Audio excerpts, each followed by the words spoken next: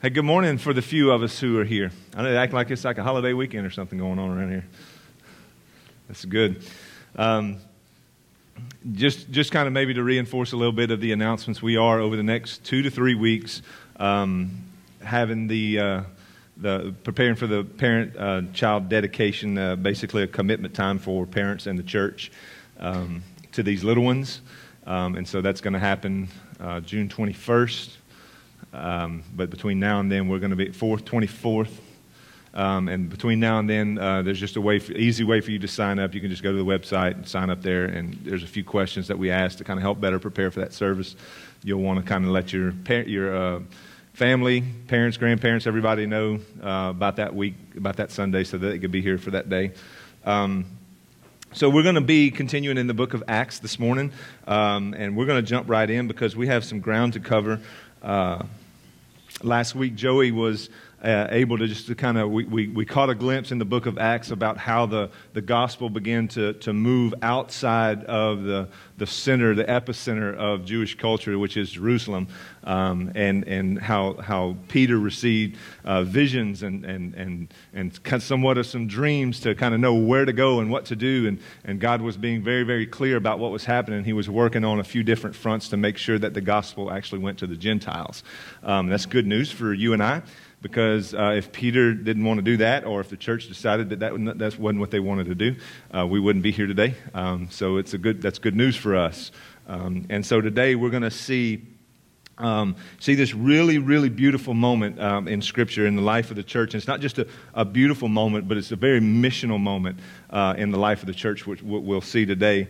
And we've been talking about, and we've named the series Missio Dei. And I don't even know if we've kind of introduced that yet, but you've kind of been seeing that stamped everywhere. That is the mission of God. We've kind of defined that for you. And that's what the book of Acts kind of shows us, this mission of God. And I want this text today to remind us, as we look through it, that the church isn't a geographical point on a map.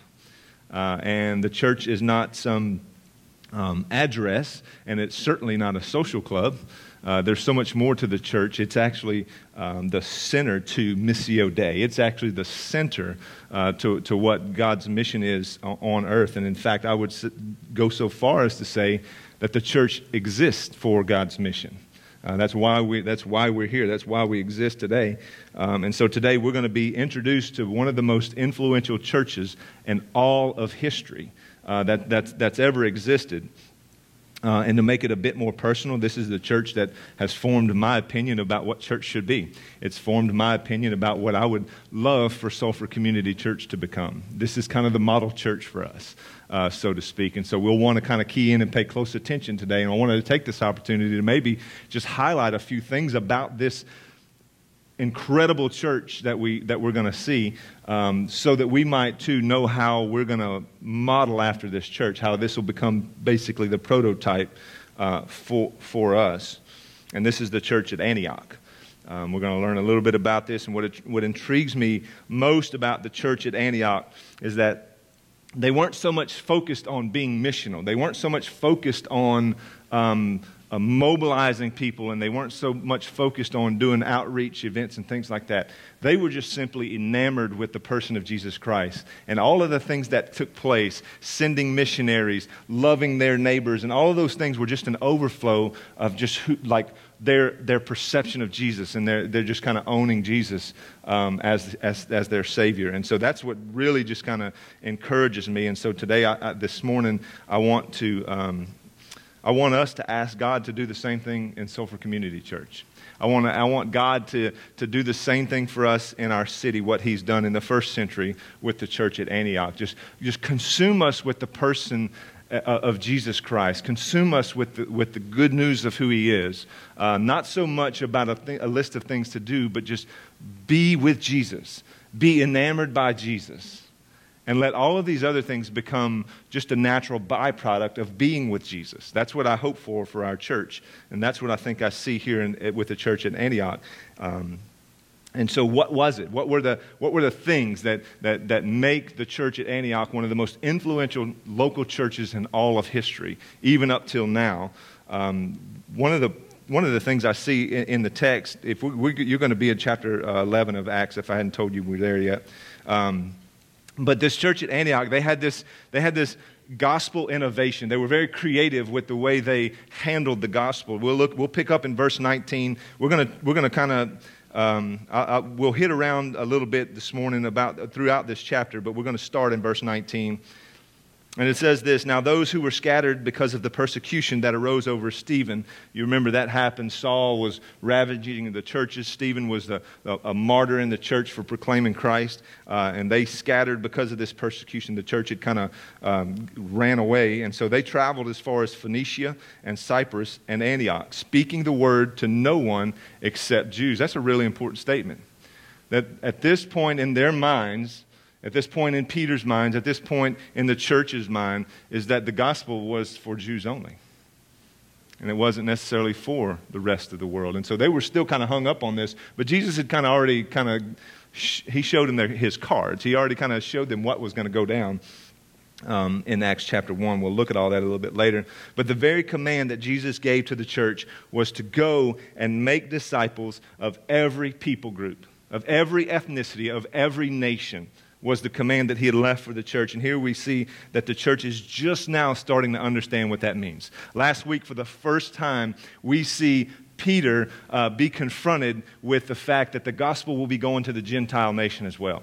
That it's going to go to the other people as well. It's going to go to those people on that side of town as well. It's not just for this part of town, it's for that part of town. And so he's confronted with that reality. And so this morning we're going to see some more of that. Up until now, they hadn't fully grasped the idea that Jesus gave them in Acts chapter 1, verse 8, where he says, when the Spirit comes and he falls on you, you're going to be my witnesses. And you're not just going to be my witnesses here in Jerusalem where all the Jews are concentrated and this should be among the Jewish people, but you're going to be my witnesses in Samaria. You know that place where everybody hates, all the Jewish people hate those kind of people. You're going to be witnesses there. And you're going to be witnesses all throughout Judea. And you're going to go all the way to the ends of the earth with this message. And so they're just now starting to get kind of a glimpse of what that's going to look like by seeing Gentiles come to know Jesus. And so here we see that these groups of Jesus followers, predominantly Jewish by either race or by culture, they're just kind of being sprinkled out throughout the region right now. They've been scattered because of persecution. They've been kind of going to different places in the region. And it says here in the text that they've been speaking the word to no one except Jews. So everywhere they go look for people who smell like them and look like them and talk like them and have the same culture and dress in the same clothes as them. That's the people that they gravitate towards and say, we got good news for the Jewish people. The Messiah has come. And so they're being sprinkled all throughout these regions, and they're only having these gospel conversations with people who are like them, people that they're comfortable with, people that would be readily positioned to receive this message. But what happens next is going to break down cultural barriers. What happens next is that the name of Jesus gets carried to other people, those people. Look at verse 20 with me of chapter 11. "But there were some of them, men from Cyprus and Cyrene, who on coming to Antioch spoke to the Hellenists also, preaching the Lord Jesus, and the hand of the Lord was with them, and a great number who believed turned to the Lord." And so now we're seeing some pretty substantial missional traction taking place now. Now they're kind of starting to have some momentum with the gospel. And it's happening in the third largest city in all of the Roman Empire. This is a heavily populated area. It is a very, very urbanized area in the day.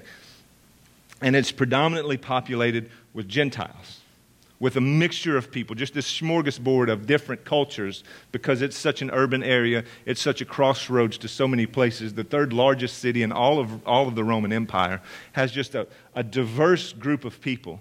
And this is where they find themselves with this message. And they go to the Hellenists. They say Hellenists were coming to Jesus by the droves thanks to a few, let me just point out, unnamed people. We didn't get their names. So just here's some guys, some regular people who believe in Jesus. They're from this town, and they go over here and they start speaking the gospel to the other people, to the Hellenists, these people who have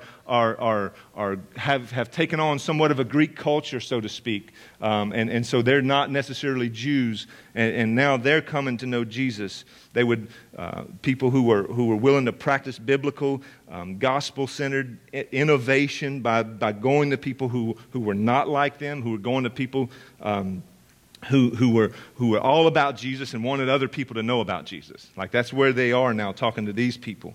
And so I want to be very careful, and I want to be very specific when I say gospel-centered innovation. And so we're kind of highlighting one of the marks of the church at Antioch, and they had gospel innovation. They were very creative. They were going to the other people and figuring out how to communicate the gospel to them. And I say gospel-centered innovation so that you don't hear me say, change the message to make it relevant, because that's not what they did.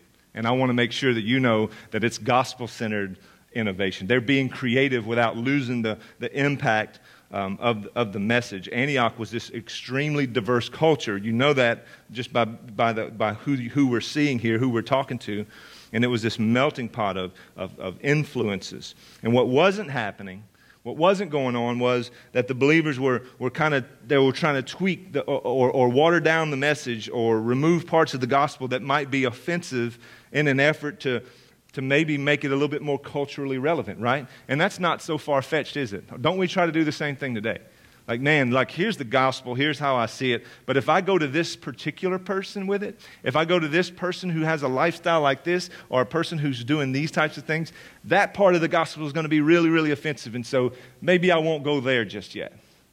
That's not what they were doing. It was gospel-centered creativity. It was gospel-centered innovation. And basically what they went with is Jesus. They just preached Jesus. That's what the text says. They just preached the Lord Jesus, preached him fully, all of him. They preached him as the king. And when you go to a place in the Roman Empire and say Jesus is king, that's quite offensive to Rome. And if you go to a place and you preach Jesus as God in the flesh, well, that's quite offensive to Greeks. And so they're going to all of these people and they're saying these things about Jesus that are very offensive, that could have them killed. And they're going with it anyway. And as they remain faithful to the whole gospel, to the totality of the gospel does what it is able to do. It transforms the hearts of hearers. It makes cold hearts come to life. That's what the gospel does. It's not in the way we present the gospel. It's not in how we make it culturally relevant in different ways. It's just preaching the gospel, and it has its power to do what it's designed to do, to go and to transform hearts and transform lives. And it's real easy for you and I to look at our community and be tempted to modify the gospel. It's very tempting to be able to want to do that. Like, okay, how can I share my faith? How can I share the gospel with my atheist friend or my agnostic friend? Like, how do I go there? Is there some things about the gospel that I need to some buttons I need to push or some knobs I need to turn to make it just right for that person? Or what about that person who's just been burned by religion? How do I carry the name of Jesus to that person without them just kind of totally checking out or totally just kind of throwing up a wall? Is it some things that I can do to the gospel to modify it or mold it in a way that they would receive it? That's the temptation. That's easy for us to go to that place to go. And the temptation would become, how can I change the gospel in a way that meets them? Like, that's the question that we want to ask. And that's a bad question to ask. We should never be at a place where we're trying to figure out how to manipulate the gospel so that it's more palatable for people to receive. The gospel is going to do what the gospel is going to do. And it is offensive. It is quite offensive. It was offensive to me before I came to know Jesus Christ. It was offensive to many of you who know Jesus. Before you placed your faith in Jesus, there was things about the gospel that just came up against you that you did not like. And that's just the reality, and that's how the gospel works. But the thing I want to point out is, like, you don't have to do anything to make the gospel relevant. The gospel is already relevant to all of mankind. You don't have to try to do anything to make it relevant to people. It's relevant in itself to everyone. It's not watering down the message. So when we say we want to be about a church who's like the church at Antioch, one of the things that they did where they were very innovative with the way they carried the gospel. And so when we say we want to do that, we're not saying water down the message of Jesus. Gospel innovation is the willingness to sit down and to think for just a second about all the barriers, all the walls that exist that keep people from meeting Jesus. right? And that's being creative. And how do we go into those places? How do we go into those circles of people and remove those obstacles so that people can experience the good news of Jesus, that they could be connected with Jesus? So we get creative with how we do things. It's everything that we do outside of these walls. All of the serve projects that we do, all of the block party events, and all of the things that go on here at this community center are creative ways for us to give people access to the total gospel, to the full gospel. That's what we're trying to do. It's creatively seeking ways to reflect Jesus in his fullness, reflect him completely. And the gospel innovation, it doesn't mean that we're going to make it progressive. It doesn't mean that we're going to try to make the gospel cool. Antioch was this hotbed for entertainment. Remember, it's a very diverse urban culture, and so it was just loads of entertainment in this city. And so it would have been easy for these earlier followers of Jesus to kind of go into the city and just say, you know what, we need to come up with some ways to maybe add some spice to the gospel. To kind of make it in a way that we it kind of looks like what entertains this city, and let's try to make the gospel in a way that's entertaining in that same way. And they didn't do that. They just went in and they just preached Jesus, all of Jesus, the whole gospel. And so we live in this weird moment in our culture and in our society right now where, man, the church is just doing some really dumb things in the name of relevancy. Like just stupid things. Pastors rappelling from ceilings, pyrotechnics, people driving around on motorcycles. I'm talking about lasers, more lasers in the room than Star Wars. Just some dumb stuff. And all in the name of trying to be relevant. And the gospel is already relevant. And the more the church tries to outdo the entertainment industry, the more ridiculous we become. And that's just the reality. And so we're taking our marks from the most influential church in all of history, and they just went and preached Jesus in creative ways, but never to water down the message, never to take something away, or never to put something as a higher priority than the good news of Jesus. For these believers, it was going to people who didn't know Jesus, finding people who didn't know Jesus, telling them about Jesus in a language that they can understand so that they could hear Jesus, and they went to those places where these people gathered. Right? And so their creativity consists of identifying where do people who don't know Jesus gather. We're going to go there, and we're going to tell them about Jesus in a way that they can understand. That was their strategy. And that was a very, very progressive way in this first century church. Very creative way to go and get and carry the gospel to places outside of Jerusalem, outside of the collection of God's people. And so how can Sulphur Community Church practice gospel innovation? How can we be creative about getting the gospel to people who need the gospel so desperately? Well, here it is. Meet people where they are, right? That's what we see in the text. They go where the people are. And they don't sit back and say, well, those people need to be kind of about here before we're going to engage. They didn't require them to be in a certain place before the church would engage. They went wherever they were. Wherever the people gathered, that's where they went. So if we're going to be a church that's going to get creative about the gospel, we're going to need to go where the people are. And so this is not where the people are, right? This is where we gather from week to week, but the people are out there. And so if we're going to get creative with the gospel, if we want to make an impact in the community and in the city and in the world, one of the things that we're going to have to get serious about is getting creative about how do we get the gospel to people who don't know Jesus. That's a very basic question to ask, but one that's completely ignored most times. And we're not going to ask that question because we're afraid Jesus might give us an answer. And then we're held liable to obey. And so let's just ignore the fact that that's something that we probably need to be about. But they also went and they spoke words to them that they could understand. They went and spoke in their language. So they weren't out there trying to impress them with all of their spiritual, intellectual language. They weren't using all these big theological words to try to entertain them or to impress them. And they weren't trying to go at them with this long list of big words that only PhD students in seminary can understand. Like they're not going with that. They're going to find languages that are familiar, and they're speaking in those languages. You know how you learn the language of a community? You be in the community. You be in that circle of people. Wherever that place is where they gather is how you're going to learn the language and learn the culture. And that's how they need to hear the gospel, in their language. And honestly, when we use stuff like that, when we kind of try to be impressed, that's just pride-soaked intelligence is all that is. And there's no place for that in the community. There's no place for... People just need Jesus. We don't need to kind of put up these other barriers, right? Words that they can understand. They went to places where the people were, and they spoke to them in words that they could understand. And so here's the deal. Move out of the Christian bubble. Move out of the Christian circle and realize that there are people in this community, in whatever community you come from, there are people there. There are people on your campus. There are people in your jobs that have questions about purpose. They have questions about eternity. And it's up to you and it's up to me to fight against the temptation to spend all of our time in this circle. This is a great temptation that we all kind of give ourselves over to.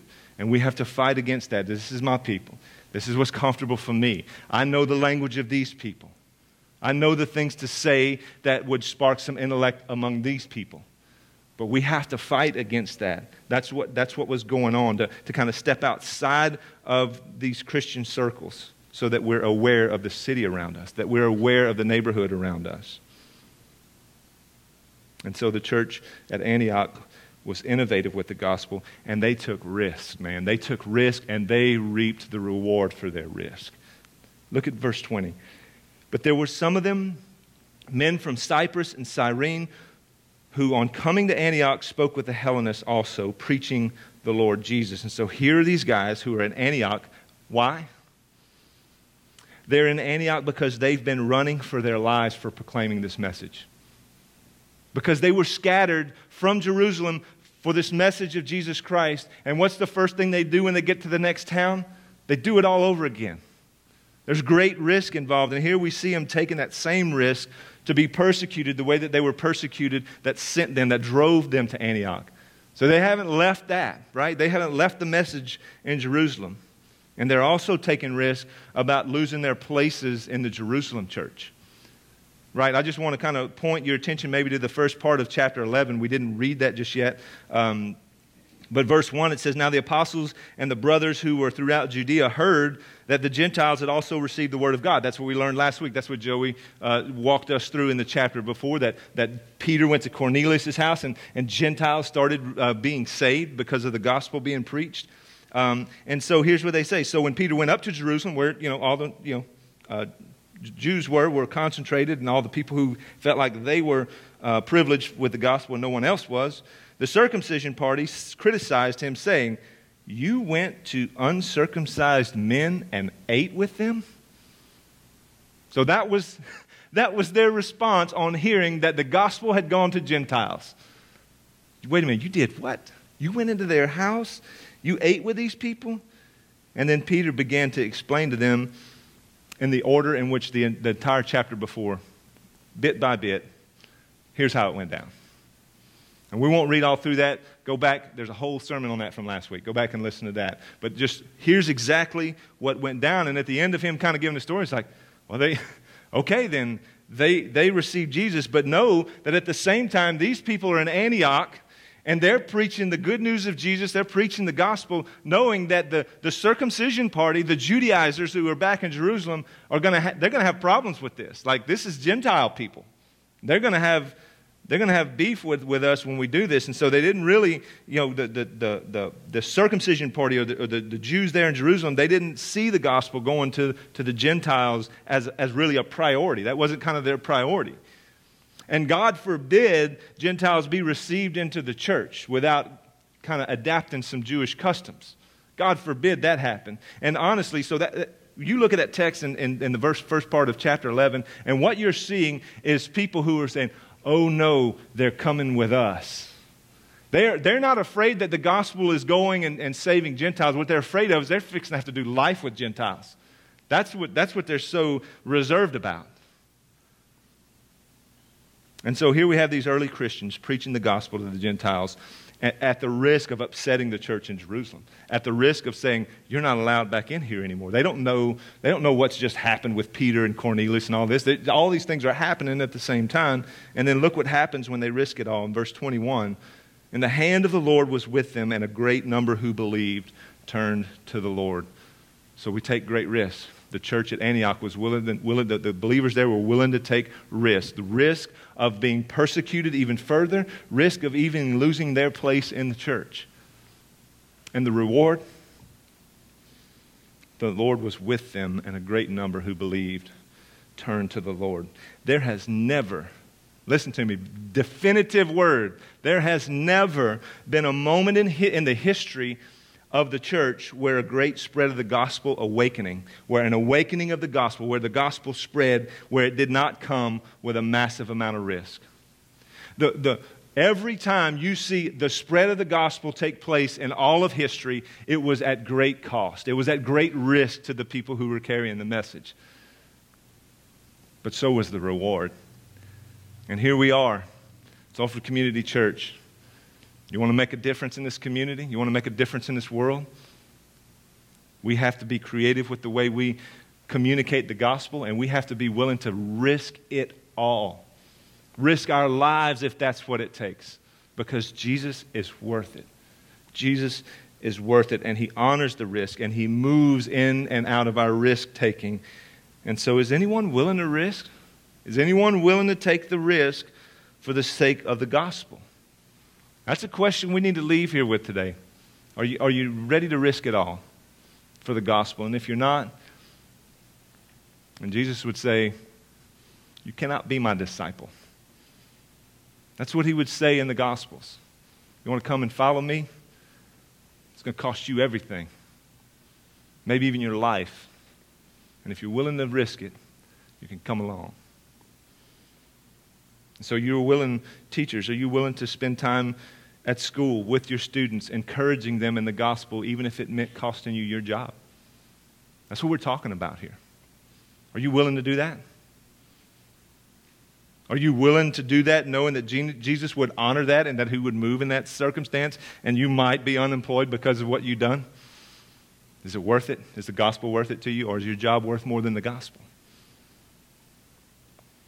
Are you willing to spend intentional time with the person whose lifestyle is completely rejected and condemned by the church, even if it means the church completely misunderstanding you and saying, who is that you're hanging out with? Are you willing to risk that? Because guess what? That's what these guys are doing. That's what they're doing in the text. They're hanging out with the people that the church would say, not those people. They're condemned. They have this kind of lifestyle about them. They're idolaters. They're tied up in all sorts of sinful life.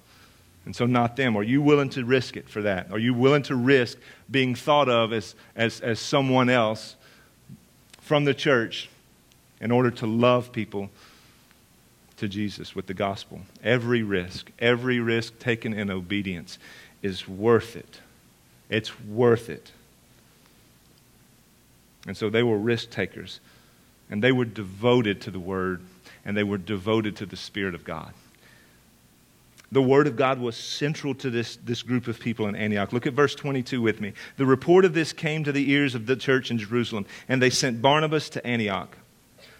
When he came and saw the grace of God, he was glad, and he exhorted them all to remain faithful to the Lord with steadfast purpose. For he was a good man, full of the Holy Spirit and of faith, and a great many people were added to the Lord. So Barnabas would show up. And there's all these brand new Christians, all these new believers. None of them have grown up in church. None of them know all the language. None of them know all the moves to make to be a good Christian. They're all brand new, and they're all from pagan backgrounds, and they're all just trying to figure out how to do this new life. They're just trying to figure it all out. And so you can imagine how much of that baggage kind of comes in with them when they're trying to figure out how to express their new life with Jesus. And here they are. And he would say, the way to do this, the way to walk with Jesus. So guys, Discipleship 101, we're going to have a class. Everybody sit around. I'm going to tell you how to figure out how to do this whole life with Jesus. He says, be faithful to the Lord. That means respond to Jesus in obedience. That's what he's basically saying. Obey the Lord. Be faithful to the Lord Jesus. And make your whole life about the gospel. Make everything about your life center on the gospel. And so that's Discipleship 101. And so I don't know if you've ever gone through any type of discipleship before, but you just got some. Be obedient to Jesus and make your whole life about the gospel. That's what the instructions were that Barnabas gave these new believers. But how do you pull this off when you don't know a thing about God? Like, how do you, okay, I hear you, Blake, but how do I know what to do? I have no idea what God is like. I have no idea what God's will is. And so you're telling me to be faithful to what? I don't know who He is or what His will is. And so how do you do that? The answer is you can't. You don't. You have to understand before you can act, right? And so that's where they are right now. And so what do you do if you're discipling a group of people like this? Verse 25. So Barnabas went to Tarsus to look for Saul. I'm going to look for somebody who knows something, man. I need some help. And when he found him, he brought him to Antioch. And for a whole year, they met with the church and taught a great many people. And in Antioch, the disciples were first called Christians. And so what do you do when you walk with someone through their conversion who has a clue about God? What's your move? Well, if you're Barnabas, you reach out to any decent Bible teacher you might know. You consider your circle and say, well, who knows the Bible? Well, if you got a Saul in your circle, then you want to reach out to him. He kind of knows a thing or two about Scripture. And if you don't have someone like Saul, then you do the best you can do with what you got. Whatever you've learned so far is what you communicate to those people. That's called discipleship. And you don't ever stop growing as a disciple maker, and nor does that person who is being discipled. And so, where do you start today? If you have no clue where to start with a new believer today, just take them this message right here and start here. You learn this today and start there. That's disciple making. And you sit with them. And if it takes a year, if it takes 10 years, you sit with them and disciple them with the Word of God. That's what they did with this group. And these people had a deep love for and a commitment to the Word of God. They were devoted to the Word of God. And not only a love for the Word of God, but a deep love for the Spirit of God. Look at verse 27. Now, in these days, prophets came down from Jerusalem to Antioch. All right, so my charismatic friends, you can start getting a little excited now. And one of them, named Agabus, stood up and foretold by the Spirit. So he just got up and started speaking by the Spirit. Hold on. That there would be a great famine over all the world. And this took place in the days of Claudius. And I'm just going to kind of jump into another chapter for just a minute because it's going to kind of help us. But chapter 13, 2 chapters over, verse 1, it says, Now there were in the church at Antioch prophets and teachers. The Antioch church was a unique church, and no other church was quite like this one. This one was kind of different. This was a gathering of people. They're not only devoted to the Word of God, but they have a passionate devotion to the pursuit of God, the Holy Spirit, who wrote the Word, who ultimately teaches the Word and gives gifts to the church for the work of the ministry. They had a devotion to the Spirit of God as well. And in the church at Antioch, there were prophets and there were teachers. And it's often quite difficult to get these two in the same room together, much less function together. Right, because you have your one that's kind of elevated above the other, and a healthy balance of these would be God's Spirit and God's Word working together in unison. That's a beautiful thing. And so, you can come in here today and experience maybe one preference to this than the other and go to another church this morning and say, you know what, they're way over here when it comes to the gift and the Holy Spirit. And you come over here and there's just, and this is all word and teaching is all this is. And the church at Antioch had prophets and teachers. They had a good, healthy balance of both. And I want us to be a church of people who, for some, you get frustrated at how much attention we give to the Bible. That you're always, man, they're always about the Word, and they're always about teaching the Word, and how most of the time together is just centered on the Word. I want you to be a person who kind of gets frustrated with that a little bit. And I want for others of us who love reading Augustine's Confessions and Calvin's Institutes and systematic theologies, I want you to be surrounded by people. I want you to be consumed with people who are pushing you beyond your intellectual Christianity to experience God the Holy Spirit. That's a healthy balance of both. And we need that in this church. We need that in this church. This is a place where no one is comfortable, but everyone is growing. And that's what we want. And so the church at Antioch was devoted to these two things, had a healthy balance of these two things. And one of the beautiful things, they had a diverse and a healthy leadership team.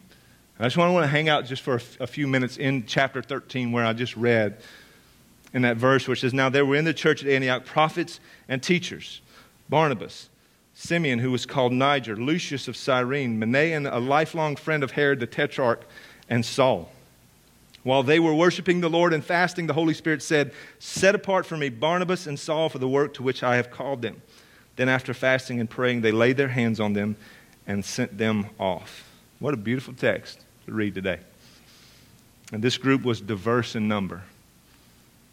There was a great diversity. They didn't have this triangle organizational chart where one pastor or one bishop was just kind of at the point, at the apex. That's not how they were structured. We see team leadership, where 6 different people are named just in this text who were shepherding the people, who were providing oversight for the ministry there at Antioch. This is the kind of leadership that permeates throughout the entire New Testament. All of the New Testament reflects this kind of leadership. The Scripture would say that Paul would go from city to city, planting churches and appointing elders, plural, in every city. There is not one place in the New Testament where you're going to go and find a one-man show kind of leadership in the church. Not one place in the New Testament. So you understand why we're led the way we are today. We want to be about a New Testament church, and so we're going to have diverse, multiple pastors and shepherds and deacons and leaders in our church because it's good for us. It was very good for the first century church, the most influential church in all of history. And so every church in the New Testament had a team of people who were called and qualified to shepherd the people of God. And I can't imagine this church being who we are without this kind of leadership. If all of this leadership centered on one of us, it wouldn't be what it is. And so we need this kind of leadership. And so they were diverse, and they were diverse in their giftedness. There were prophets and there were teachers. So they had a full gamut of leadership. And it's imperative for us and for this church that we don't strive for one particular gift. Like, we don't work hard to try to be gifted in just this one area. Honestly, like, we want to be about a church who's kind of mixed up with a whole bunch of gifts, because that's what we see in Scripture as a means to build up the body of Christ. And so we want to be about that. And in fact, I would go so far to say is that we are incomplete without having a wide variety of giftedness in this church. Like, we're just kind of lame and a little crippled without it. And so we want to seek God for all the ways that people are gifted, all the ways that He's wired them to come help lead this thing and be part of the body, because that's what makes us complete. They were culturally diverse. Barnabas was this Jewish man. He was from Cyprus, and this guy oozed encouragement. That was his gift. His name was Barnabas, meant son of encouragement. And you see throughout Scripture, he was the first one to kind of connect with Saul and say, hey, let's do this thing. He was the first one to kind of go to the church leaders and say, no, man, he's cool. Like, he's not going to chop your head off today. He's kind of changed. He met Jesus. He would be later on, he would try to encourage Paul, even himself, who wasn't quite as encouraging as Barnabas. Whenever Barnabas and Saul were getting ready to split ways, they were talking about using John Mark as a helper to come along on the mission field with them. And Paul was like, no, he bailed on us last time. But Barnabas was there and said, no, he's a good dude, man. He needs to come with us. He's helpful. We need him. And so he's an encouragement. That's his background. He's a Jewish man from Cyprus. Saul was this unique thing in that he was a Jewish man from Tarsus with a Roman citizenship who was a student in Greek culture. And so he was just kind of like this spiritual mutt almost. He had all these kinds of different giftedness. He's not Barnabas by any means. And so you see where they need these two types of people at least. Simon, called Niger. Niger is a Latin word for black. This is an African man. He has zero context with Jewish culture. And so he's coming from a totally different place. Lucius of Cyrene, this is modern-day Libya. Cyrene is modern-day Libya, what we know of today. So he's coming from a totally different place, a totally different culture. Manaen, this lifelong friend of Herod the Tetrarch. This guy probably grew up with a silver spoon in his mouth. Lifelong friends to the Herods, to the boys, to the ones who kind of ran everything from a Jewish aspect. He probably grew up alongside those people in the courts, so he was probably well-cultured, probably received the best education, probably very influential in the church at Antioch. And so there's just this mixture of people, this diverse leadership that's coming together, and they all have different backgrounds and different cultures and ethnicities, and they're all coming together. That's what was making the church so strong. That's what was making the church so strong. And I say all this to say, or to ask the question, really, what do these guys have in common? Absolutely nothing apart from Jesus. Jesus is the only thing that has any commonality. Apart from them, these guys wouldn't be hanging out with one another. They wouldn't kind of be going over to one another's house and having cookouts. They're different people altogether. But Jesus is enough to make them brothers. He is enough to make them brothers and enough to make them friends. And if we're going to reach a diverse community as a church, you look at the community and you look at the diversity in this community, if we want to reach them, we have to have diverse leadership. This will not be a one-man show. It can't be a one-man show. It has to be diverse. We need ethnic diversity in our leadership because our community is ethnically diverse. We need leaders who understand the business leaders in our community in an effort to reach and serve that group. We need leaders who are familiar, who know the complexities of street life and have experienced the grit of this kind of living to reach that group of people. We need this kind of diversity. This was a healthy group.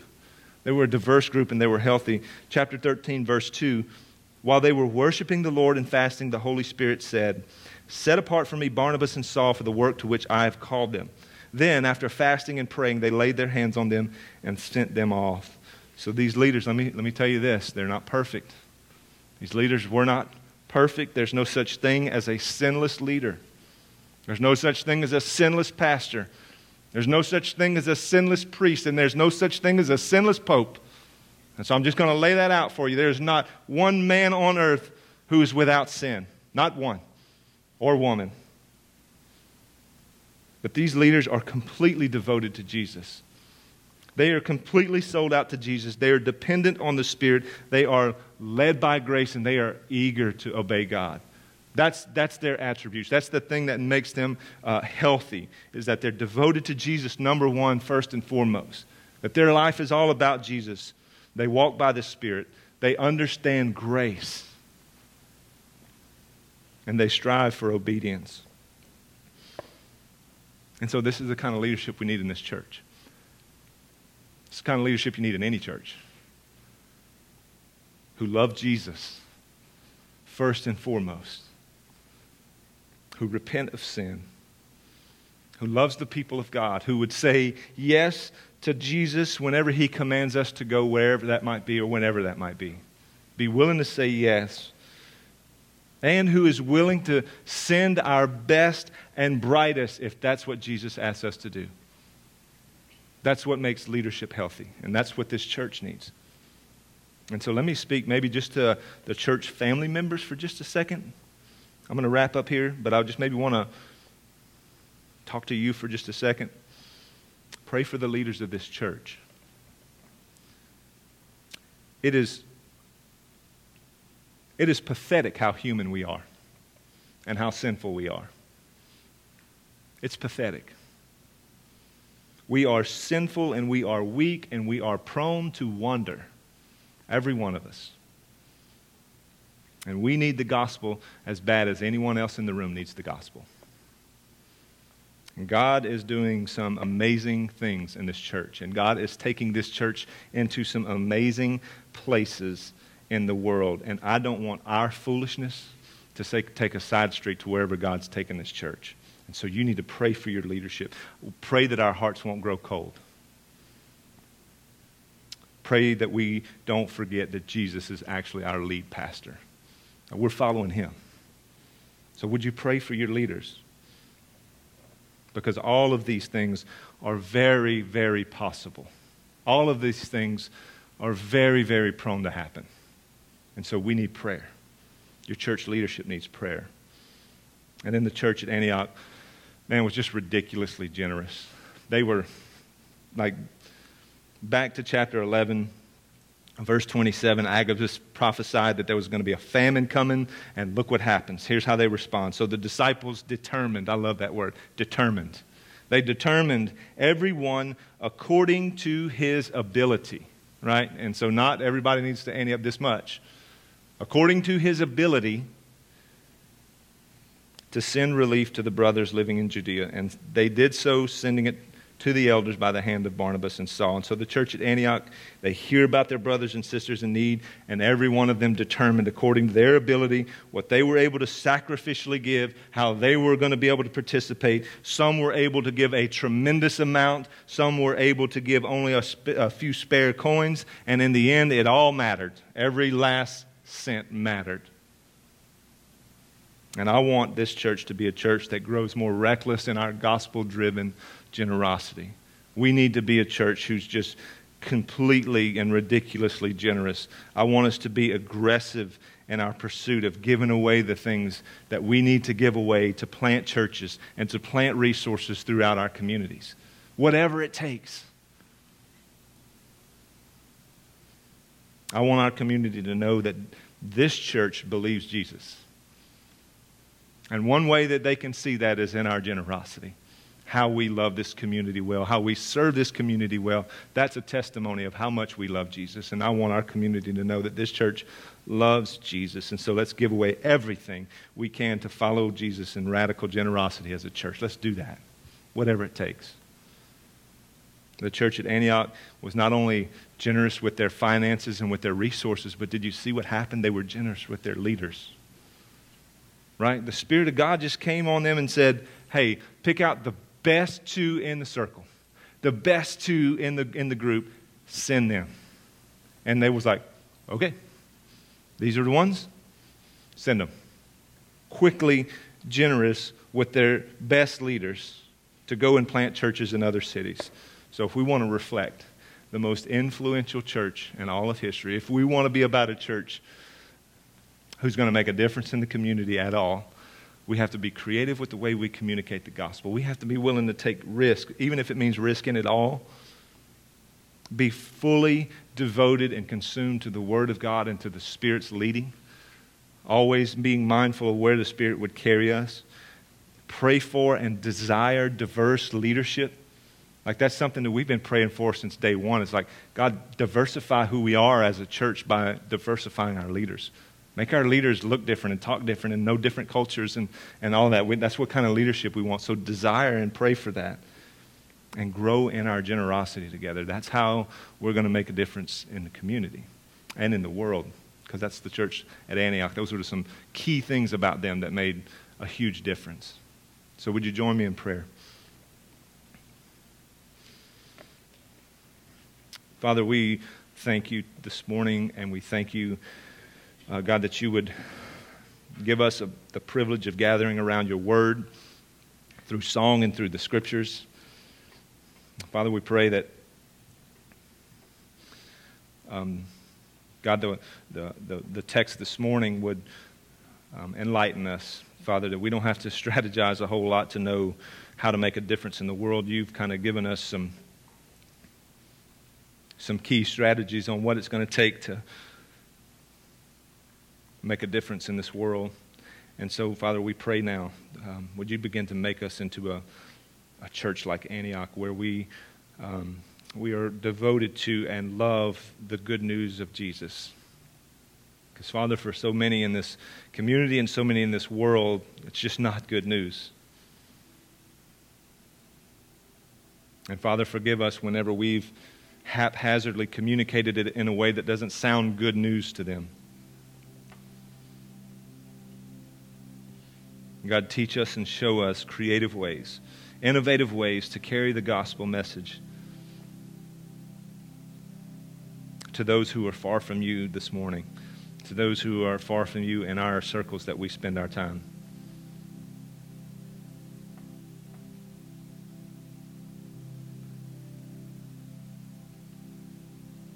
God, would you give us the boldness and the power to take whatever risk you would call us to, knowing that that in the end, Father, if you call us to it, it's not a risk at all.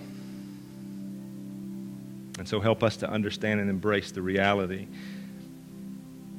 of your sovereign hand in working all things to the glory of your name and the good of those who follow you. And so we're asking now, Father, make us brave and make us bold in how we reflect Jesus to these neighborhoods around us and to the nations. Father, we pray for our leadership in this church. Would you continue to grow the current leadership, and would you continue to multiply? God, give us leaders that we're missing in this church. Raise up leaders from among us in this church who we need, Father, so desperately to help shepherd us, to help us reach people with the gospel, to help remove barriers and help connect people who need to hear about Jesus and know Jesus. Father, would you give us leaders to help shape us into a church who would be all about that?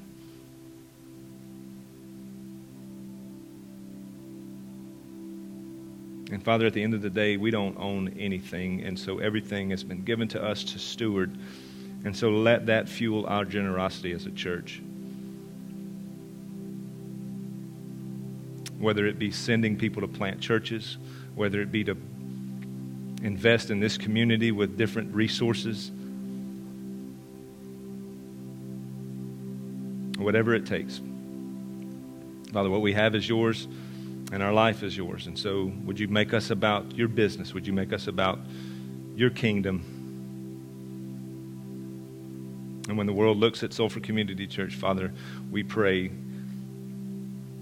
that they would see a people who are just consumed with Jesus and the way we love and in the way we serve. And we ask these things in your Son's holy name.